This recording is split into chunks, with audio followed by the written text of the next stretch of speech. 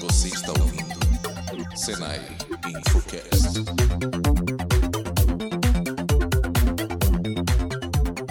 E aí pessoal, tudo bem? Aqui quem fala é a Clarissa Viana e esse é mais um episódio do Senai Infocast, o podcast que veio para descomplicar a tecnologia, a inovação e a educação. E aí, gente, eu sou a Mari Castellucci e o assunto de hoje é software livre e de código aberto. E para ajudar a gente a entender melhor esse assunto, convidamos de novo o Sérgio Amadeu da Silveira, que já esteve aqui no episódio número 3 de Privacidade e Redes Sociais. Sérgio, bem-vindo de novo, se apresenta, por favor. Obrigado por me convidarem de novo aqui. Eu sou professor da Universidade Federal do ABC e sou, vou dizer assim, um entusiasta de software livre há muito tempo. Obrigada pela presença, Sérgio.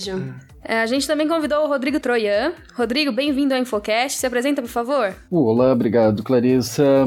Eu sou um pesquisador em redes, embarcados e entusiasta também de software livre há um bom tempo. Então, vamos lá entender esse movimento, né? Mas a gente quer saber primeiro, o que é um software livre?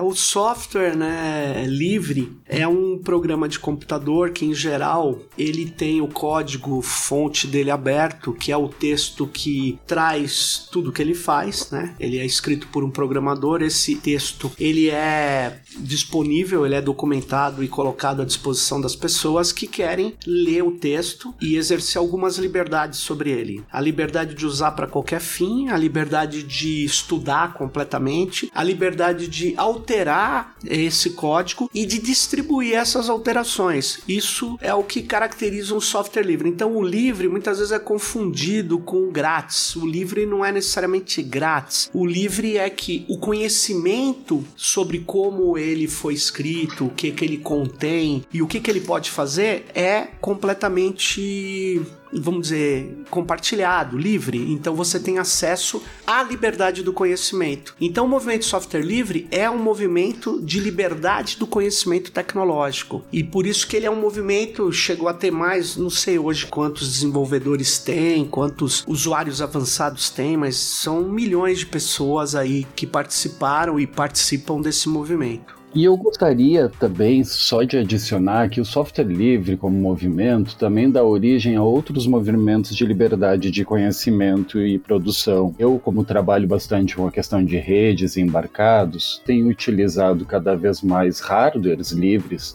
que são hardwares que são preparados para serem produzidos abertamente, adaptados conforme as necessidades. E o conceito de redes comunitárias que a gente trabalha, provedores comunitários, são todos baseados no mesmo conceito de liberdade de utilização, adaptação, expansão e reapropriação. E aí, Rodrigo, a gente tem que lembrar também que o movimento software livre inspirou também, curiosamente, vários movimentos culturais. É dali que surgiu, por exemplo, as licenças Creative Commons, de compartilhamento de bens culturais, de música, de textos, de fotos. Surgiu exatamente do movimento de software livre. Eles se inspiraram, como o Rodrigo falou, outros movimentos de hardware e de redes, na cultura também. Aqui ficou bem evidente, então, que software livre não se trata apenas de uma questão de gratuidade ou de acesso, né? Mas também uma questão de transparência, né? Exato. E continuando nessa nossa conversa, vocês falaram do software livre ser um software que o código ele é aberto. Uhum. Então,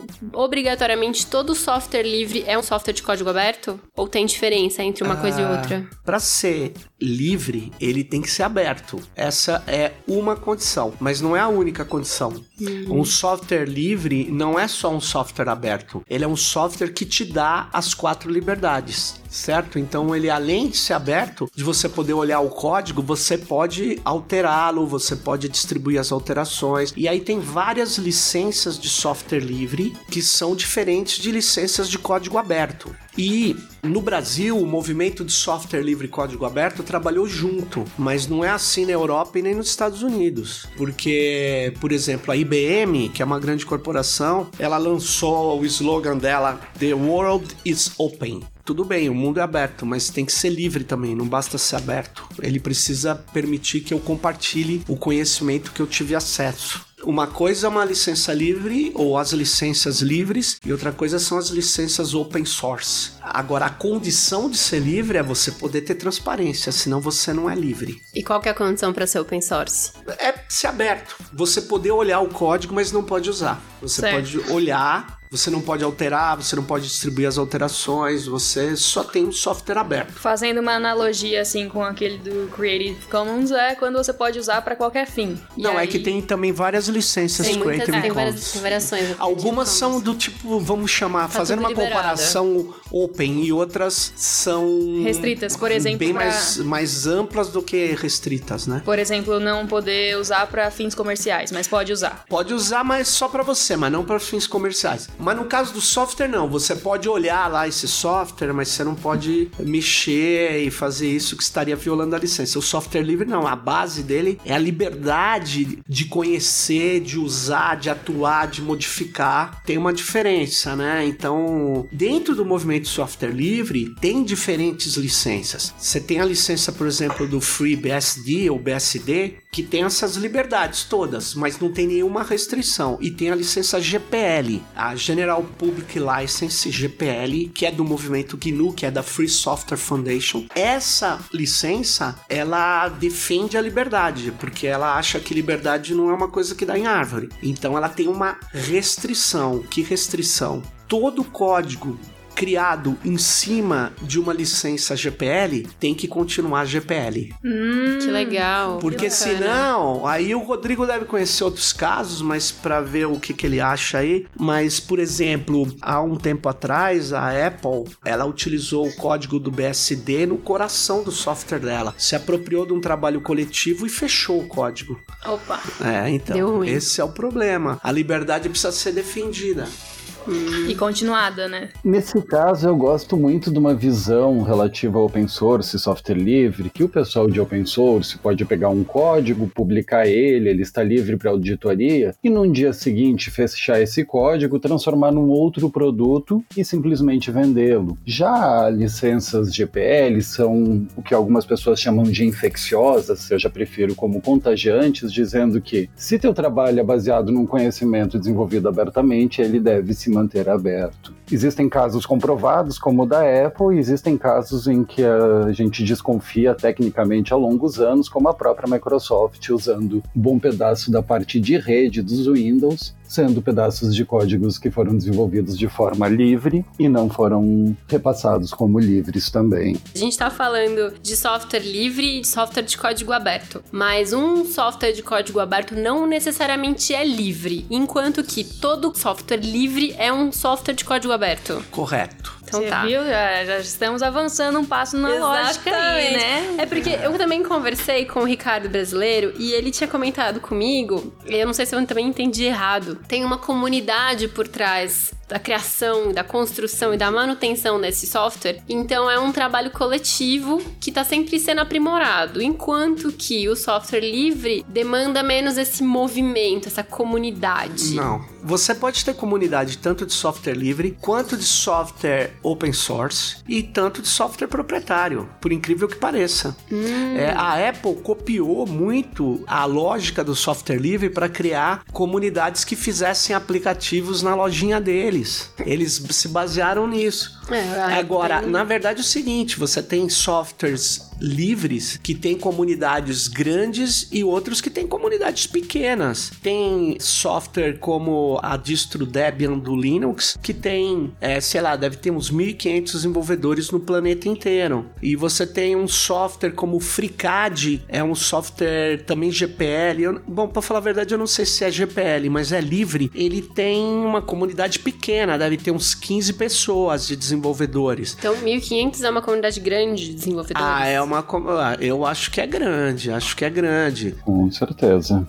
Porque a gente está falando de desenvolvedores, a gente não está falando de usuários, que são pontos diferentes a ser analisados sobre um software. Mas assim, se o software livre me permite modificar e vender, por exemplo, a minha modificação, mas ele é feito por uma empresa, como é que ela consegue não falir se ela tá seguindo essas 4 liberdades? Ótima pergunta. Porque ela vende o suporte, porque nenhum software fica de pé sem suporte se você usa ele amplamente numa empresa, numa instituição. Ela vende suporte, ela vende adequação, ela vende treinamento, ela vende uma série de serviços. O que ela não vende só? Sabe o quê? Uma única coisa, licença de propriedade. Porque, inclusive, não foi ela que inventou o Linux, ela pegou uma distribuição Linux e adequou a um mercado brasileiro. Entendeu? Então é por isso que ela vivia daquilo. Entendi. E ela não falia, ao contrário. Quando ela precisou avançar, aí que ficou difícil, porque o mundo da tecnologia precisava avançar, sempre isso, muita grana, etc. E ela não conseguiu captar recursos, porque tem muita incompreensão e porque tem muitas ações também de grandes corporações contra o software livre. Porque o software livre trabalha numa sociedade da informação, no coração da informação. Ele diz que o conhecimento tem que ser livre. Dizem hoje que conhecimento e dados pessoais são o petróleo do século XXI. Você já tinha cantado essa bola pra gente no episódio 3, professor. Episódio 3. Os dados são o novo petróleo. Né? E, aliás, se é o novo petróleo, por que as universidades brasileiras estão hospedando suas caixas postais e sua infraestrutura de informação na nuvem do Google? Nuvem é um monte de servidor lá na Califórnia. Se os dados são petróleo do século XXI, então nós estamos dando de graça. Falando de nuvem, e você trabalha com hardware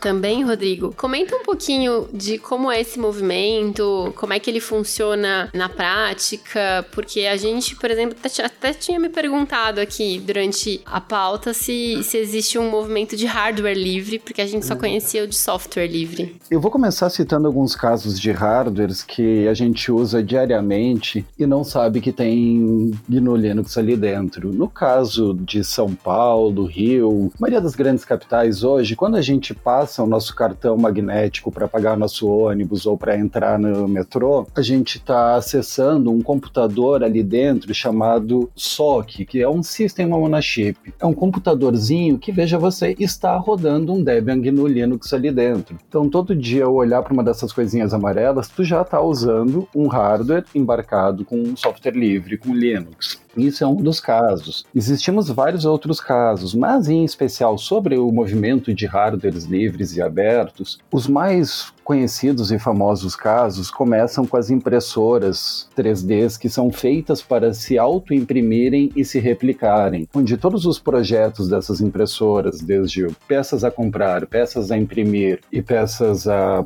adaptar, são disponíveis publicamente e onde qualquer um que faça uma melhoria pode devolver essa melhoria no projeto físico para as impressoras. No meu caso, em especial, eu trabalho muito com roteadores e hardwares embarcados. Quando eu instalo internet em comunidades, a gente não utiliza hardwares profissionais que são caríssimos, a gente utiliza hardwares de prateleira, que são os roteadores caseiros na maioria dos seus casos, os que a gente tem em casa. Qual é o processo? A gente troca o sistema operacional, tirando o sistema do fabricante, que normalmente já é um GNU Linux restrito, um ambiente fechado, e coloca um sistema completo aberto para, a partir desse ponto, conseguir conectar e mudar o comportamento desses roteadores, fazendo roteadores atuarem como roteadores profissionais e se conectando entre si. Dentro desse mundo específico, nós estamos com projetos rodando, um deles se chama LibreRouter, já está na segunda fase de uma implementação,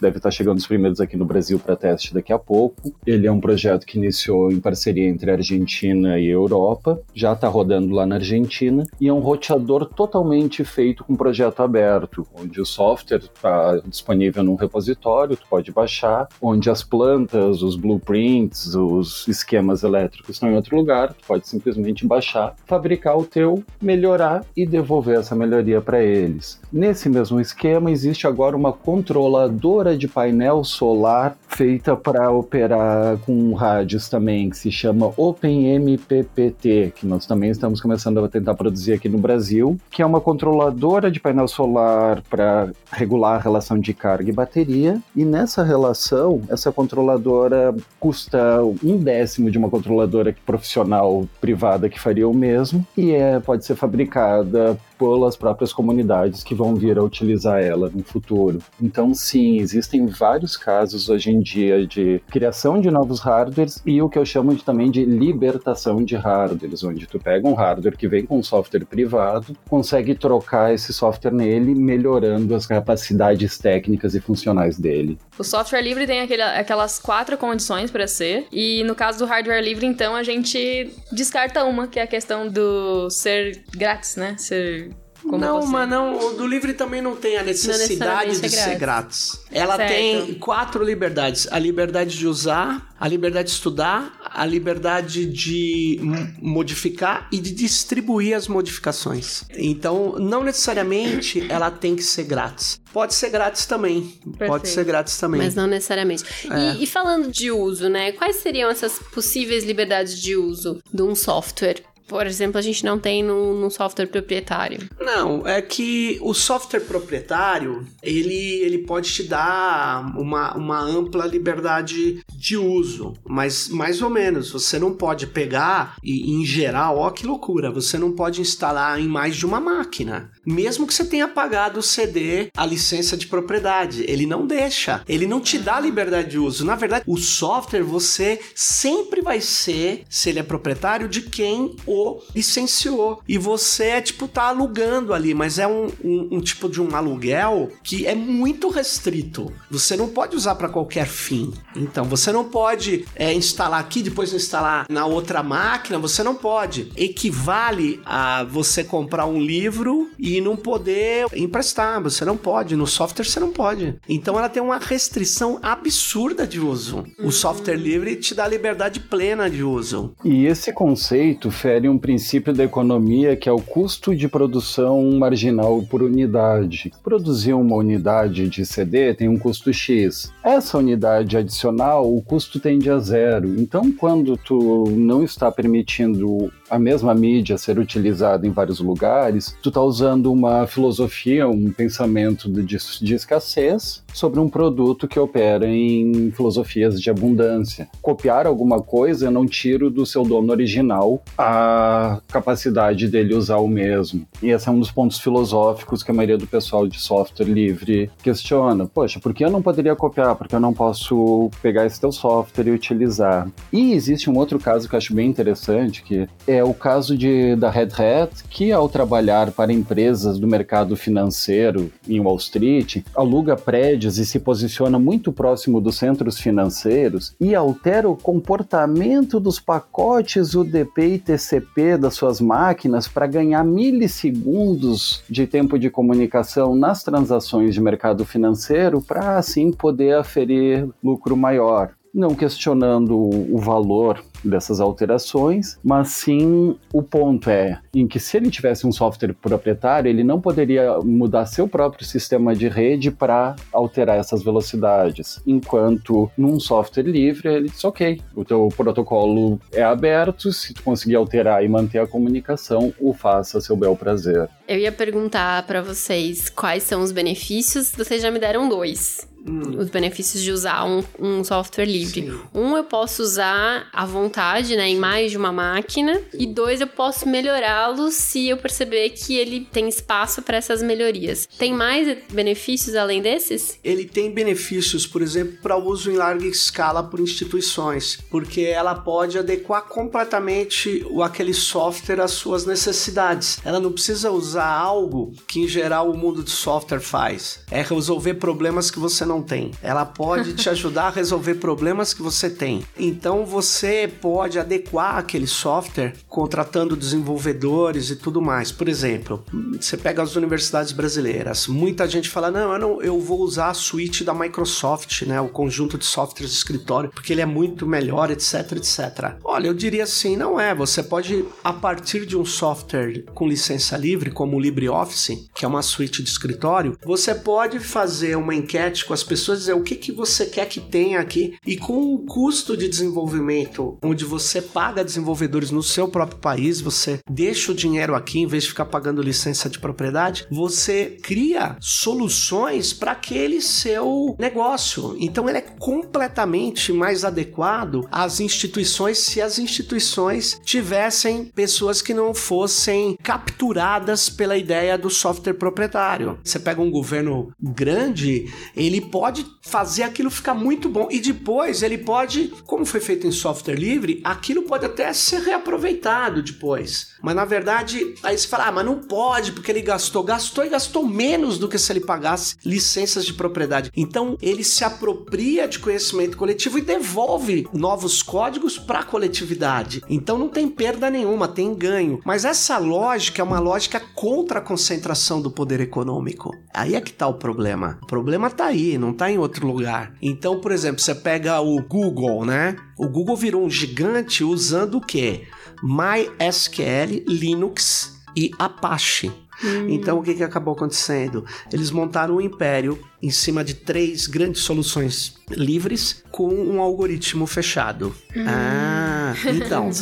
Beleza, mas você vai falar, mas eles queriam montar um império, o império é fundamental. Bom, enfim. Nesse ponto das vantagens de uso, eu gostaria de aproveitar o gancho que o professor Sérgio falou sobre o uso larga escala, como instituições públicas, federais, e lembrar que ao utilizar uma solução privada e proprietária com um padrão fechado, se o desenvolvedor, fabricante, dono dessa solução simplesmente decidir descontinuar esse software, dizendo, olha, não teremos mais o formato .doc agora, só .docx, ele te obriga a fazer toda uma migração forçada de um parque computacional que não era a tua necessidade, desembolsando mais dinheiro. Isso a gente chama de vendor lock-in, uma coisa que no software livre isso não existe. Se a comunidade parar de desenvolver, tu contrata 2 ou 3 desenvolvedores e continua desenvolvendo para a tua necessidade. Outro ponto importante é que ele é altamente auditável. Pelo código estar aberto, mais olhos veem problemas de segurança, sejam eles propositalmente inseridos ali, com o que a gente chama de backdoors, ou sejam eles simples e puros erros de desenvolvimento que podem permitir alguma exploração em falha de segurança. E um terceiro ponto que eu acho muito importante quando a gente cita o Google como um grande império que cresce a partir de uma tríade de soluções de software livre, a gente tem que lembrar que o Facebook foi a mesma coisa. Quando a gente olha o filme e vê o Mark sentado nos seus dias de mau humor desenvolvendo sua rede social, ele estava usando a mesma tríade basicamente que o Google, só que no caso ele usou o sistema Linux como base, o Apache como a estrutura de servidor web e o PHP, também outro software livre. Então, a gente fala que também o software livre é muito favorável à inovação, pois tu não tem a barreira da compra do software, tu não tem a barreira do pagamento do software, tu não tem a barreira do custo de treinamento. Se tu conseguir baixar, estudar, entender, melhorar, tu pode criar alguma coisa a partir disso também. Acho que esses são pontos muito importantes para a gente lembrar, que ele é totalmente pró-inovação. E só lembrar uma coisa que eu vi no Fizzle, um cara da NASA, quando ele foi lá, ele disse assim, a gente não consegue mandar com software da Microsoft uma espaçonave, porque nós precisamos ter o conhecimento total das soluções que a gente usa no espaço, porque qualquer acidente tem que ser resolvido imediatamente, então eles têm acesso a todo o conhecimento dos softwares. Então as naves que descerão em Marte, descerão rodando software livre. Uau. Olha só. É engraçado, né? Hoje eu passei por uma situação em que foi basicamente isso. Eu tive que ligar para algum suporte de atendimento de algo que eu precisava fazer imediatamente. E aí eu só vi, assim, o número... Eu busquei, né, o número do telefone pra eu ligar, né, no Google. E aí já vi as avaliações lá de, olha, eles não atendem. Imagina se eu precisasse disso, assim, realmente pra... Caso de vida ou morte. É, caso de vida ou morte. Faz um pet aí pra mim, porque a minha nave tá saindo de órbita.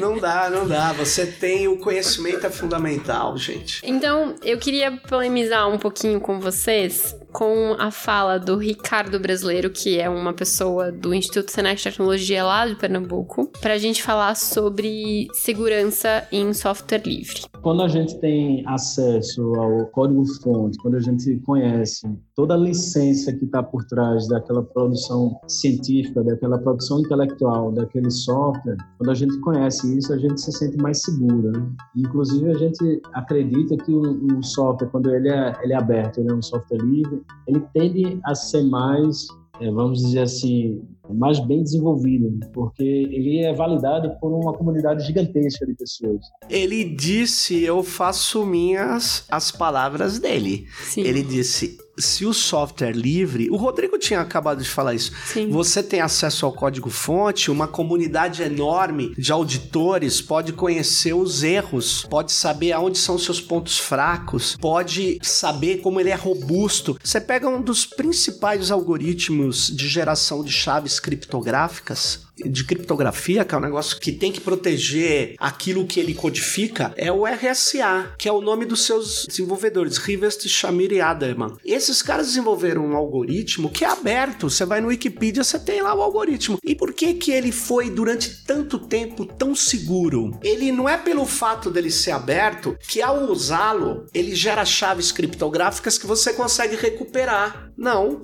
ele gera a chave, uma vez que ele gerou, pode ser aberto, você audita, olha, tenta ver falhas e tenta descobrir a chave e não descobre, porque o aberto é diferente do mundo material. Você olha uma mesa, você fala, ela me parece forte, aí você põe a mão nela e você empurra e você vê que ela não é forte. Aí chega um vendedor e fala, esse software é totalmente seguro. Como que você sabe? Ele é fechado, você não audita, você não tem acesso ao código-fonte, você não sabe quantos backdoors ele tem. Na verdade, o que ele tinha falado é que tende a ser mais seguro, porque não é pelo fato também dele ser aberto, se ele for mal escrito, ele vai ser inseguro. Só que eu e os auditores vamos olhar e vamos descobrir, sendo que no fechado a gente não tem essa condição. Isso que eu gostei muito, ele deixou bem claro, tende a ser mais seguro, porque quando a gente fala em segurança, a gente entende que segurança não é uma bala de prata, não existe uma solução, segurança é uma cultura. Não adianta eu colocar um servidor de alto nível de segurança numa organização que tem segredos industriais,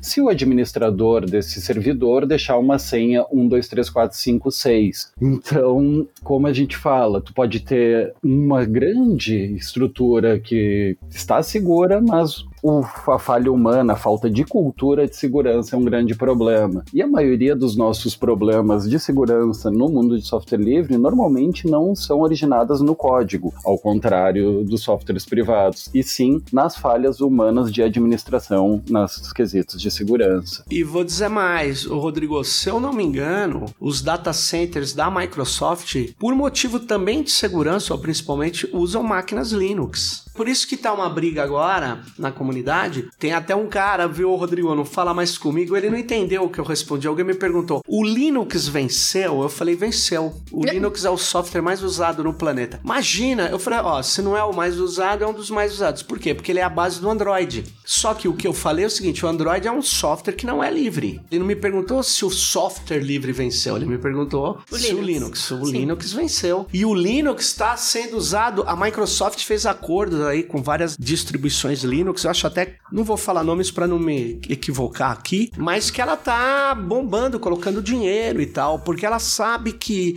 o software dela, do ponto de vista técnico, é inferior. Por exemplo, o software Windows para celular, da Microsoft para celular, não é o kernel do Windows cortado, adequado, não, é um outro software. Já o Linux não, roda em mainframe e roda em celular. Por quê? Tem uma comunidade enorme, ele é aberto, ele gera muitas possibilidades, entende? Então, o que está acontecendo hoje é o seguinte, infelizmente, né? Tá vendo uma concentração de hospedagem em grandes plataformas, em grandes data centers. Você pega a Amazon também. Eu até arrisco a dizer que a maior parte do parque de host, de hospedagem da Amazon roda em cima de softwares livres ou abertos. entendeu? Então... Isso mostra uma contradição dessas empresas ou mostra que, na verdade, que elas querem sabem... usar o melhor pra ganhar dinheiro. Olha só. Que elas sabem o que é melhor.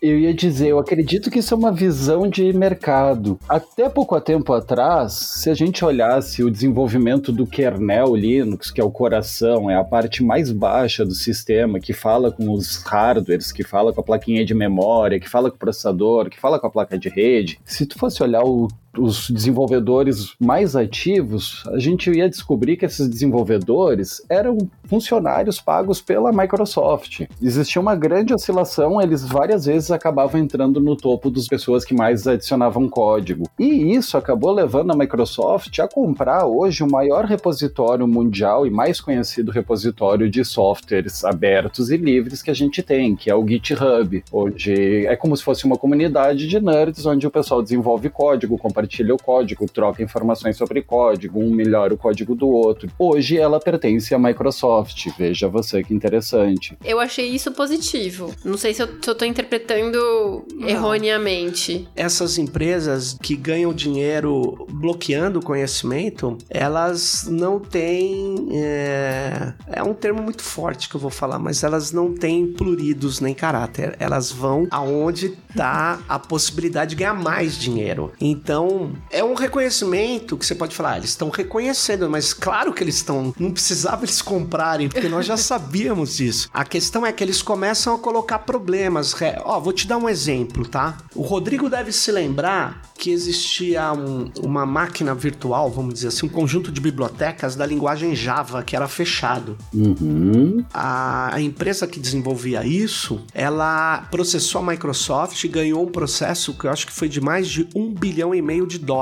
Era a Sun Microsystem. E a Sun, ela veio aqui no Brasil no Fizzly e abriu o código dessas bibliotecas, depois de ter ganho o processo. Ela abriu e colocou uma licença, se eu não me engano, permissiva, tipo uma GPL3, assim, uma coisa nessa máquina virtual Java. Um ano seguinte, ela estava com o principal desenvolvedor de um banco de dados livre PostgreSQL e tinha um monte de gente que trabalhava para o ela comprou o MySQL, que é esse banco de dados, que era uma licença livre ou open source bastante permissível, eu não me lembro agora. Mas eu sei que o que acabou acontecendo foi o seguinte, passou um ano depois dela abrir essa máquina virtual, ela foi comprada pela Oracle. E a Oracle detonou tudo, porque a Oracle foi comprar a empresa que tinha as duas soluções que podiam fazer frente ao banco de dados dela.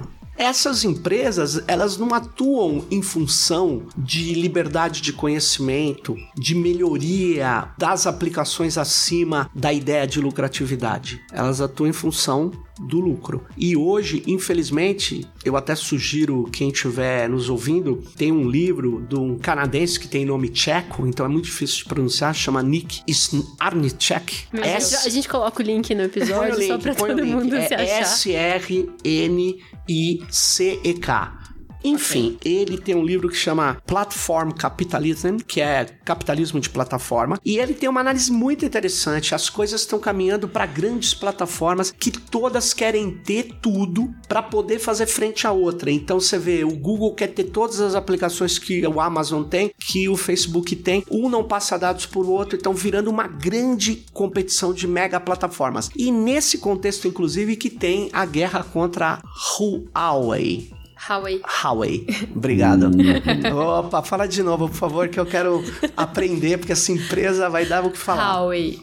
Eles ensinaram pra gente na gravação. Não, eu acredito em você. É Huawei. O Rubens Mendonça, que veio aqui na gravação 5G, ele falou, ou é Huawei ou Huawei. Huawei. Eu prefiro Huawei. Eu também. A gente falou Huawei o episódio inteiro. E a Huawei, você vê, né? Todo mundo falando liberdade de comércio. Então, os Estados Unidos acabou de proibir que eles possam comercializar lá praticamente e que a Google dê suporte.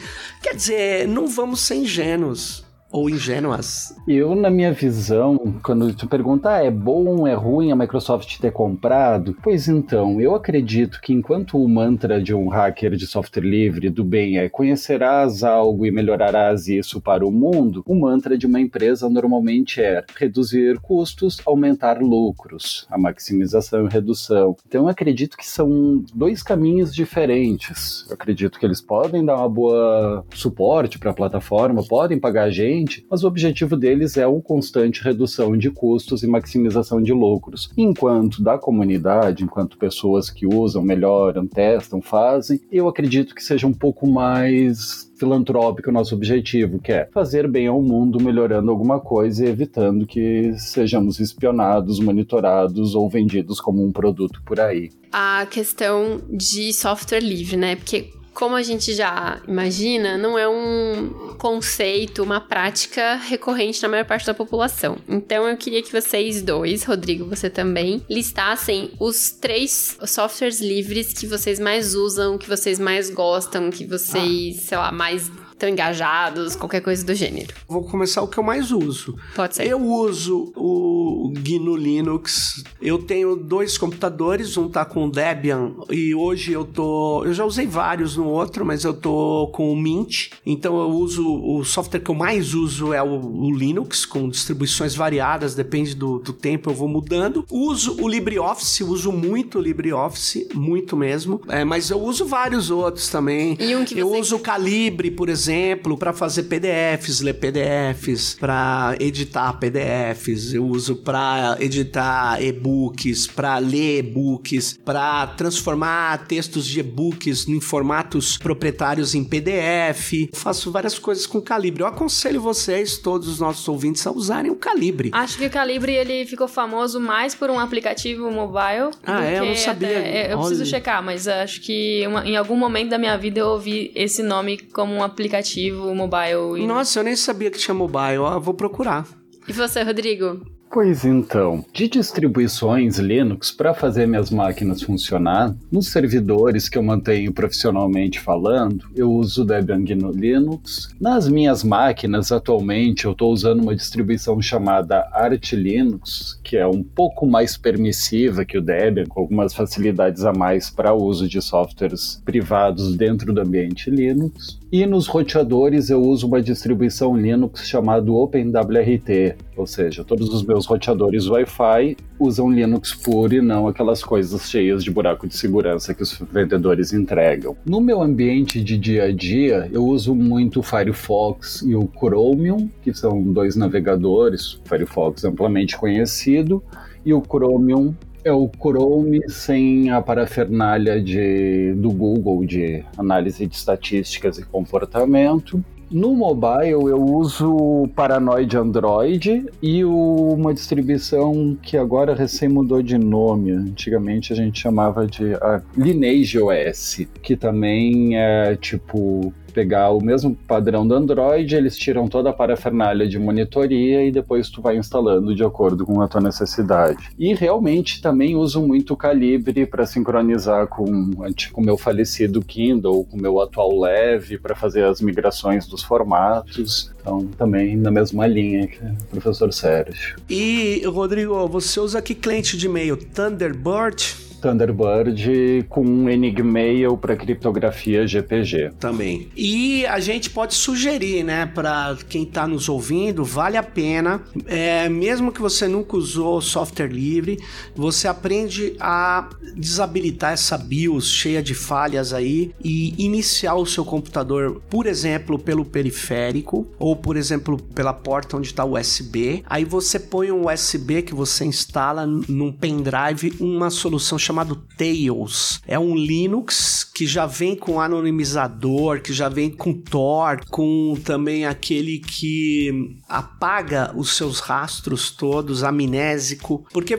quando você tirar do pendrive e fechar a máquina, não fica nada na sua máquina. Nossa. Então é o Tails. Olha, T-A-I-L-S. Que é já vem com Tor dentro, vem com tudo embutido. Uau. E é um sistema operacional GNU Linux implantado num pendrive. É bom você ter um pendrive Tails, principalmente se você for viajar pra China. Ouviram? Olha na China aí, lá pessoal, é tudo proibido. Você que ouvia fielmente o nosso podcast, o Infocast, agora recebeu aí a sua recompensa, olha isso. Finalmente!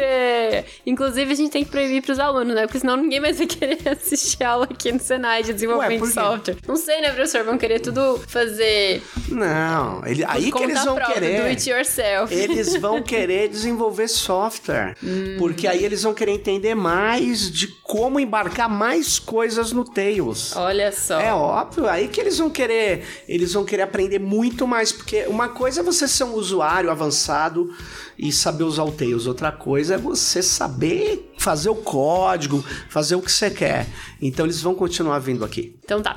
E você, Rodrigo, o que você indica pra quem não conhece, não usa software livre até o momento desse podcast? Para começar, eu indico o pessoal se perguntar sobre todo e qualquer eletrônico que use, porque como eu comecei lá no início do podcast contando, quando a gente paga um ônibus, passa numa catraca de metrô, a gente já está usando um software livre embarcado ali dentro, que é um Debian GNU Linux. Segundo momento, além de toda a relação com qualquer eletrônico, eu aconselho o pessoal a começar com um switch de escritório, no caso a suíte LibreOffice, que roda muito bem no Windows, migrar o navegador daquela coisa da Microsoft que mudou de nome, acho que agora é Edge ou algo do gênero, para um navegador livre como Firefox, Chromium, Opera. Aconselho também o pessoal a começar a tentar entender mais sobre o que o teu computador poderia fazer e não faz pela questão dos softwares. Então, usar o que o professor Sérgio falou de Live CD, que é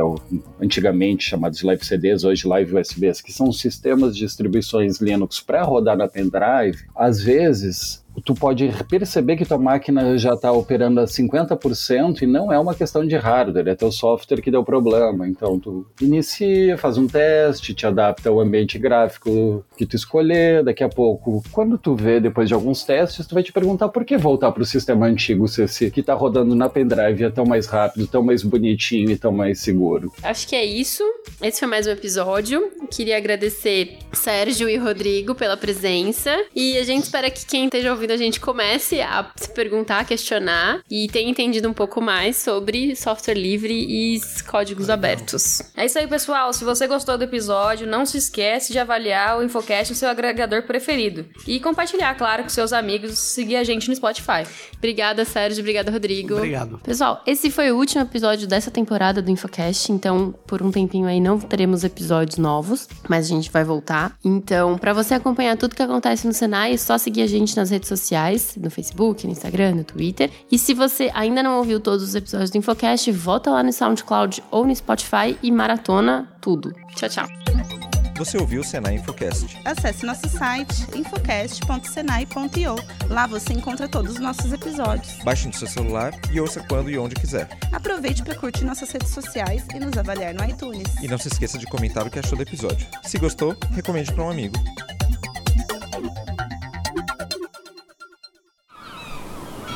Este podcast foi editado pela Maremoto.